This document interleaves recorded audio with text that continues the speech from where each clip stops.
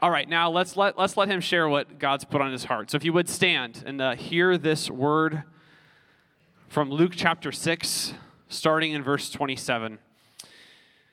But I say to you who hear, love your enemies, do good to those who hate you, bless those who curse you, pray for those who abuse you. To the one who strikes you on the cheek, offer the other also, and from the one who takes away your cloak, do not withhold your tunic either. Give to everyone who begs from you, and from one who takes away your goods, do not demand them back. And as you wish that others would do to you, do so to them. If you love those who love you, what benefit is that to you? For even sinners love those who love them. And if you do good to those who do good to you, what benefit is that to you? For even sinners do the same. And if you lend to those from whom you expect to receive, what credit is that to you? Because even sinners lend to sinners to get back the same amount. But love your enemies and do good and lend without expecting in return. And your reward will be great, and you will be sons of the Most High. For he is kind to the ungrateful and the evil. Be merciful, even as your Father is merciful. This is the word of the Lord. You may be seated.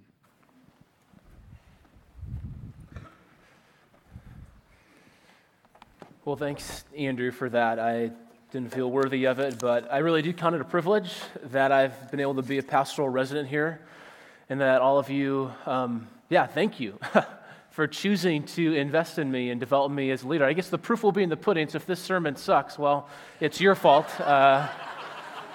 But really, thank you. It's just an honor to be here and to open God's Word and be part of this church family. And as you know, as a church family, we've been working our way through the Gospel according to Luke in this new series called Rediscovering Jesus.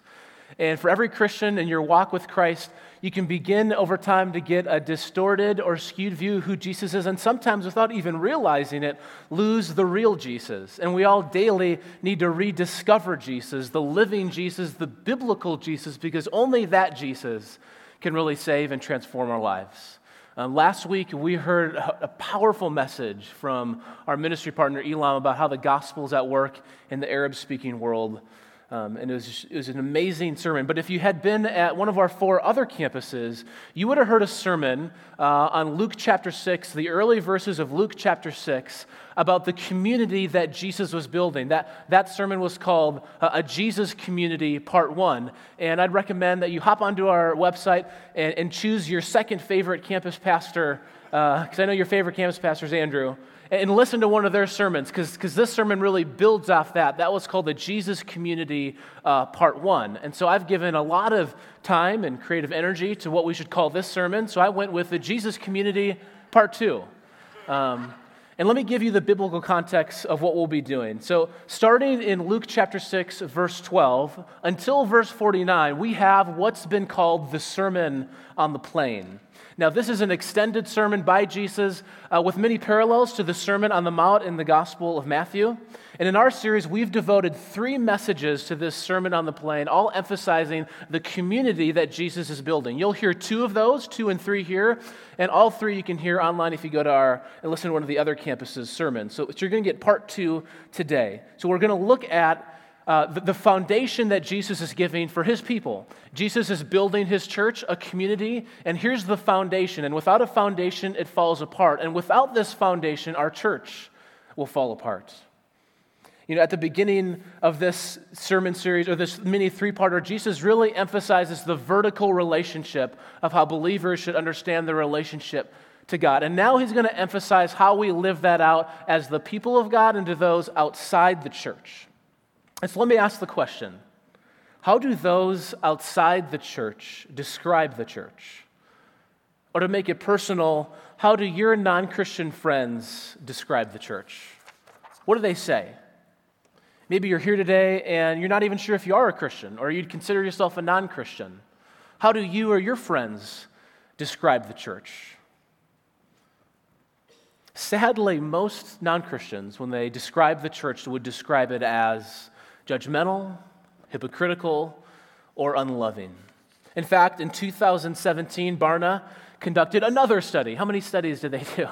Conducted another study and asked people in America if they identify with the statement, I love Jesus, but not the church.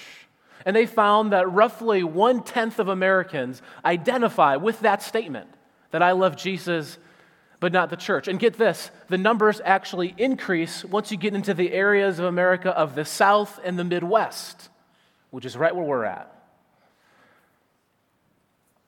Even though there's some, whoops, want to hang on to those. Should have stapled it, lesson learned. Even though there's some problems theologically with the statement, I love Jesus but not the church, you really can't love Jesus without loving his church. It should still get us and make us curious why people think or feel that. And I suspect that for most people who identify with that statement, they had a bad experience with a particular church, a church that probably was unloving or hypocritical or judgmental. So what should the church be like? What is Jesus calling us to be? And he left us with no illusions about that in Luke 6. He makes it plain the kind of community he wants to build. He tells us how he wants us to behave as his people. So let's turn there. Luke chapter 6, we'll start in verse 27. Luke chapter 6, verse 27. But before we dive into God's word, let me pray. Father in heaven, thank you for the opportunity that it is to look at your word, to hear from you, God. Give us grace to hear what you're saying. Help us be the kinds of people you're describing here. We ask it in your name. Amen.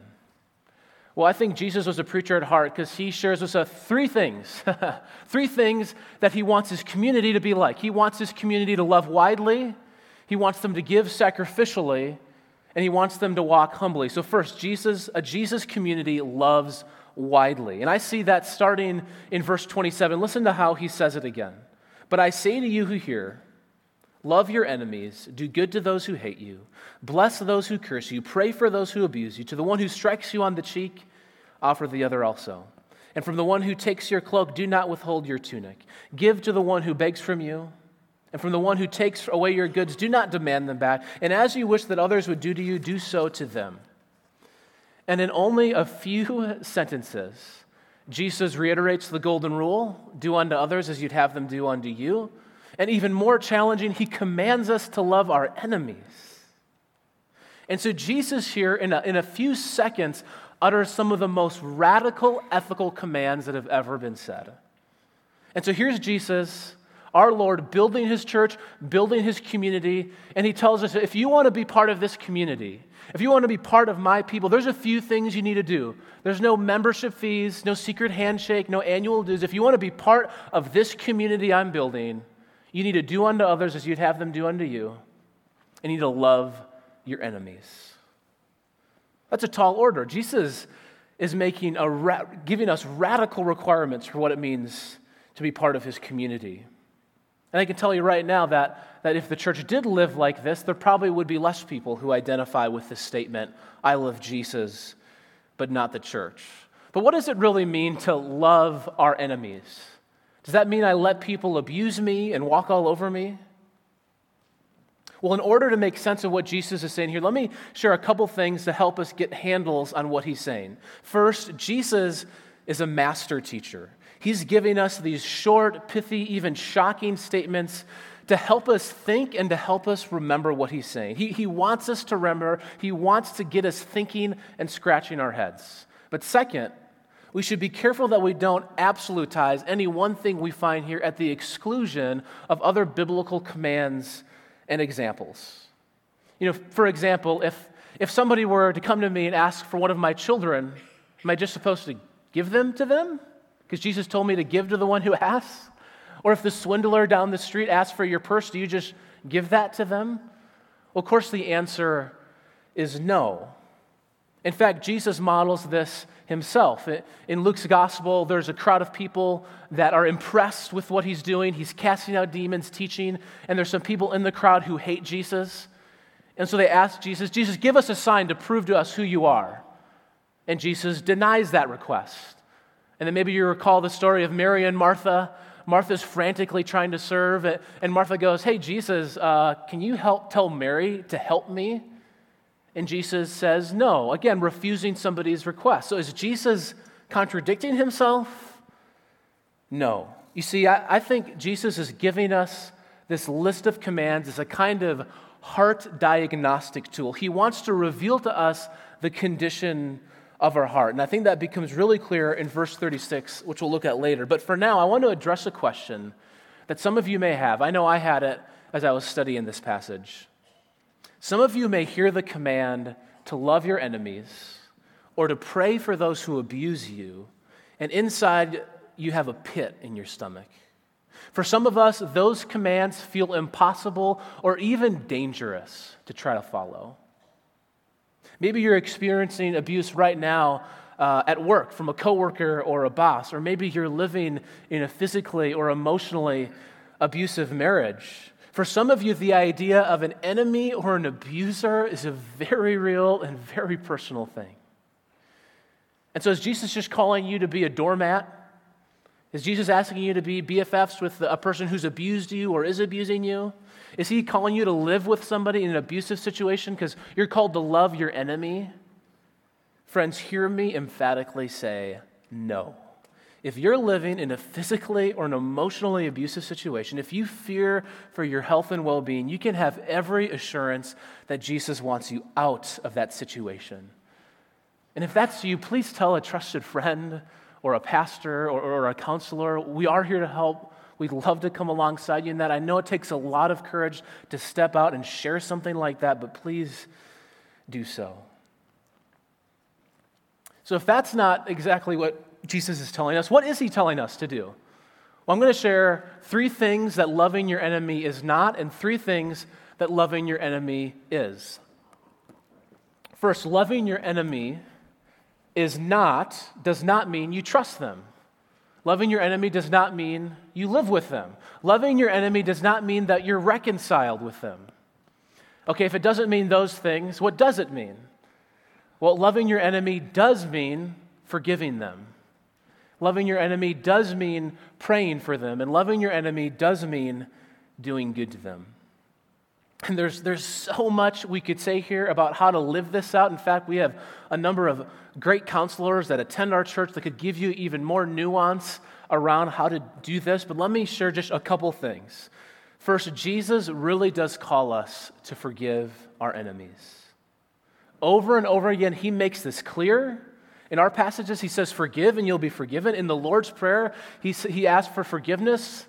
He says, Father, forgive us our trespasses as we forgive those who trespass against us. For if you forgive others' trespasses, your heavenly Father will also forgive you. And then Paul in Colossians 3 says, forgiving each other as the Lord has forgiven you, so you must also forgive. So yes, Jesus does call us to forgive. And we could sum all of this up by saying that a failure to show forgiveness is a failure to know forgiveness. If we can't forgive other people who've hurt us, if we refuse to extend forgiveness, we demonstrate the fact that we don't realize how much God has forgiven us. Paul talks about this in Romans 5:10 when he says, while we were enemies, we were reconciled to God by the death of his Son. In other words, when we come to grips with the fact that God loved us when we were his enemy, then we'll begin to realize and then we'll begin to find the power to be able to love our enemies. I'm not saying that forgiveness is easy. I'm not saying it even feels good. Forgiveness isn't even a one-time event. For any of us who've really been hurt, you know that the feelings of unforgiveness can continue to pop up again and again. And we need to continually learn how to forgive. But not only that, if we choose instead to cling to our unforgiveness, if we choose to nurse bitterness and resentment towards those who've wronged us, our soul will rot away. You know, someone has said that unforgiveness is like drinking poison and waiting for the other person to die. And of course, the opposite of that, when we actually trust God for forgiveness, it brings freedom and rest. I love how Lewis Smedes describes it. He says, to forgive is to set a prisoner free and discover that the prisoner was you. But forgiveness doesn't mean we forget. We don't forgive and forget. The pain is real. The hurt is still real. When we're sinned against, a debt is incurred. And when we forgive a person, we cancel that debt. I love how Christian psychologist and counselor Dan Allender describes forgiveness. He says, to forgive another means to cancel the debt of what is owed in order to provide a door of opportunity for repentance and restoration of the broken relationship. I love that. But second, know the difference between forgiveness on the one hand and reconciliation on the other. Those two are very different and distinct, and we need to know the difference. God calls us to forgive, and by His power, that is something that we're actually capable of doing, is forgiving. But reconciliation, a restored relationship, is often out of our hands. When we forgive someone, it doesn't mean we automatically trust them. When we forgive someone who's hurt or abused us, we may also need to put boundaries in place. Forgiving an abuser doesn't mean you live with them, but it doesn't even mean you have fond feelings towards them. But forgiveness is in your control.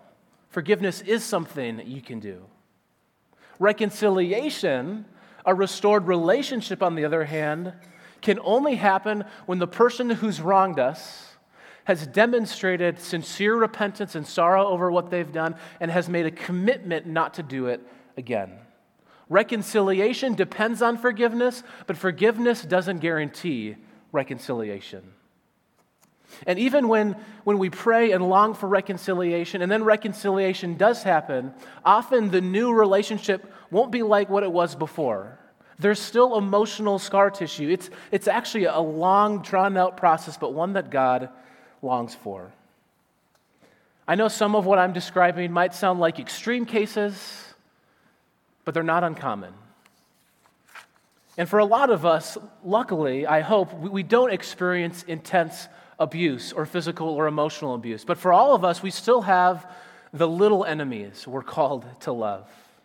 Listen again to how Jesus describes some of these enemies. He says they hate us. He says they curse us. He says they take from us. And a lot of those descriptions could be applied to the person who cut us off in traffic, or to the political party we disagree with, or to the ethnic group or the immigrant we're afraid of. The so-called enemies for a lot of us are just the other person, the person who looks different than us, talks different, speaks different. That's a wide range of people. And that's exactly right, because Jesus calls us to love widely. So don't think you can get off the hook from this command. Who's that for you? Who are those little enemies in your life? And I hate to burst your bubble, but right now, as people think about who that is for them, some people are bringing your name to mind. For some people, you make life really difficult, and right now, they're asking God for the grace to love and forgive you. You see, we're all like this to some degree to other people. So Jesus calls us to forgive, but to be part of Jesus' community means one other thing. To be part of a Jesus community means that we would give sacrificially. And I see that starting in verse 33. Listen to how Jesus describes this. And if you do good to those who do good to you, what benefit is that to you? For even sinners do the same. And if you lend to those from whom you expect to receive, what credit is that to you? Even sinners lend to sinners to get back the same amount. But love your enemies, do good, and lend expecting nothing in return, and your reward will be great. And you'll be sons of the Most High, for He is kind to the ungrateful and the evil. Be merciful, even as your Father is merciful. And so Jesus is clear, if we want to be part of His community, we need to be a generous people. We're called to do good to others, lending to them, expecting nothing in return. You know, the opposite of this is giving with strings attached. I'll give, and you have to do this thing now.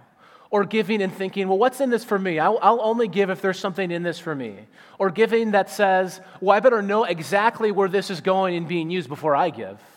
None of that. No, Jesus calls us to sacrificial generosity, expecting nothing in return. That's radical. That's hard to do. Where are we going to find the strength to do that? Why should we do that? Well, Jesus tells us it's anchored in the character of God. He says that God is kind to the ungrateful and the evil. He tells us, be merciful even as your Father is merciful. You see, when we grasp the fact that God has lavishly shown us generosity with His grace and love and forgiveness, when we see just how generous God has been towards us, then we'll find the ability to be generous to others. That's what Jesus tells us. He says that if we're going to love our enemies, if we're going to give sacrificially, it comes out of the realization that we've been adopted into God's family. I think one of the things Jesus is getting at here is that if you've truly rediscovered him, if you've truly encountered the living Jesus, you'll want to live this way. You'll undergo a radical heart change where you'll want to be generous, where you'll want to be loving. You see, those people who live by God's forgiveness will imitate it. Those people who depend on God's generosity will replicate it. Those who know that their heavenly Father is merciful will long to be like him and also be merciful. If you really encounter this God, you'll change. You'll become like him. Not totally, but incrementally.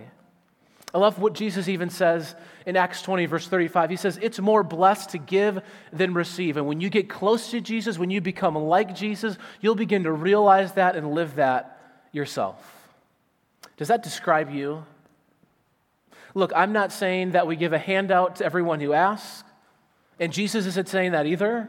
We need to be wise in our giving. We need to avoid helping that hurts. We need to be aware of when charity can become toxic. That's why as a church, we partner with amazing ministries and institutions like the Hope Center and Cristo Rey and Global Orphan Project and Care Portal, ministries that really are seeking to give generously to those in need, but doing it with wisdom in a way that truly does help those people in need.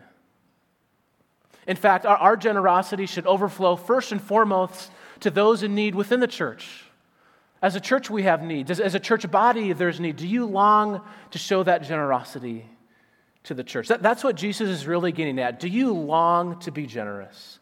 Does your heart hurt for people in need? Or are you stingy with your giving? Do you have contempt for people in need because they probably should have worked harder? Does your heart break for those in need? And do you long to find ways to do that? You know, for the people of God, we're called to be generous with our time, talent, and treasure because our security in life ultimately isn't in those things, it's in God. And that frees us to be open-handed with our possessions. But there's one other thing that Jesus calls his community to do, and it's humility. Humility. To be part of Jesus' community means that we'd walk humbly. And I see that starting in verse 37. Listen to how Jesus says this. He says, judge not, and you'll not be judged. Condemn not, and you'll not be condemned. Forgive, and you'll be forgiven. And then skipping down to verse 41. Why do you see the speck that's in your brother's eye, but don't notice the log that's in your own eye? How can you say to your brother, brother, let me take the speck out of that's in your eye, when you yourself don't see the log that's in your own eye? You hypocrite. First take the log out of your own eye, then you'll be able to see clearly to take the speck that's in your brother's eye. Let me first say that Luke chapter 6, verse 37 is probably one of the most misapplied and misunderstood verses in the whole Bible. The verse says, judge not and you will not be judged. And so often what happens is Christians will be in the public square and take a stance on abortion or marriage or the sexual ethic, and usually somebody else will be, yeah, but Jesus said don't judge. And usually what they mean by that is, see, Jesus said you shouldn't make moral judgments, so how dare you make moral judgments? And the irony, of course, is that the statement, you shouldn't make moral judgments, is a moral judgment. And something that Jesus himself, both with his words and examples, contradicts. You know, Jesus can call the Pharisees in Matthew 3 a brood of vipers. That's a judgment. Jesus can tell the Pharisees in another place in John 8 that they're like their father, the devil. There's another judgment. In fact, you just heard it. He just calls these people who fail to recognize this hypocrites. There's another judgment. And that's really what Jesus is getting at. Listen to how verse 41 says it again. Why do you see the speck that's in your brother's eye, but don't notice the log that's in your own eye? What Jesus is doing in these verses is he's condemning the sin of judgmentalism and hypocrisy. He confronts the people who don't see the log in their own eye and calls them hypocrites. You know, one pastor said that hypocrisy is more than a conscious self-excusing. It's also not seeing who we are because we don't want to see. We don't even want to think about it. And of course, the solution to hypocrisy is humility.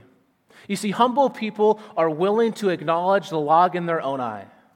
Humble people readily confess the ways they fail to live up to their own standards and to God's standards. And what Jesus is doing here is he's not telling us to never make a moral judgment. No, instead he's showing us how to walk humbly while acknowledging our need for grace so that when we do make judgments, they're beneficial and helpful. And the image Jesus paints here is actually pretty funny. It's the image of one person with a tiny little speck in their eye and another person with a massive 2x4 sticking out. And they just can't seem to notice there's this thing waving around as they talk, but they feel the need to judge everybody else. And one of the things with this illustration is that Jesus says the person who's a hypocrite, it's evident. You can as easily spot a hypocrite as easily as somebody with a beam in their eye. You see, a person's hypocrisy is evident to their wife, to their family, to their kids, to their community, to their church. The only person that the hypocrite fools is themselves. And nobody likes being around that person. You ever been around that person? You know, the plank in their eye is always waving around and bumping into people and knocking things over. Hypocrites are usually surprised when other people sin and have brokenness in their lives. The hypocrite can't seem to acknowledge that they have their own sin they need to own and take responsibility for. And what Jesus tells us here is that hypocrisy is like a cancer to his community. How about you? Do you find yourself regularly thinking about other people's faults? How do you respond when someone points out a fault in you? Do you get defensive? Do you make excuses for your behavior, but fail to imagine legitimate excuses for other people's behavior? Before you point out something wrong in another person, do you readily acknowledge your own ways that you've sinned and fallen short? Can you right now bring to mind things this week where you've fallen short and need God's grace and forgiveness? If you can't, then you're probably like this hypocrite Jesus describes. You see, humble people, by contrast, acknowledge their need for forgiveness. And Jesus' point here is that the people most aware of their need for grace are the people best at giving it to others. You see, because humble people have seen God's grace reach down into the depths of their sin and forgive them, and so they have confidence that God's grace can also do that for another person. Christ community, I long and I pray that we'd be a people like this. I pray that we'd be a people who gives generously and walks in humility and loves our enemies. And these are radical requirements to be part of Jesus' community. This is what we're called to. We're called to all of this. And yet Jesus Christ, the one building his church, the one forming us as his people, is both our example for how to do this and both gives us the power to truly do this. You see, did Jesus give sacrificially? You bet he did. You see, Jesus Christ in eternity past was in a perfect relationship with the Father and the Spirit, rich with glory. And he laid aside all of that. He emptied himself of that and came to earth, giving generously of himself. I love how Paul says it in 2 Corinthians 8. He says, "For you know the grace of our Lord Jesus Christ, that though he was rich, yet for your sake he became poor, so that you by his poverty might become rich." Jesus gave generously. He gave the ultimate gift of himself. Did Jesus walk humbly? You better believe he walked humbly. He was the most humble man that ever lived. And he, in his incarnation and becoming a man, gave us the most powerful example of humility ever. I love how Philippians 2 describes this. It says that Jesus, who existing in the form of God, didn't consider equality with God as something to be exploited. Instead, he emptied himself by assuming the form of a servant, taking on the likeness of humanity.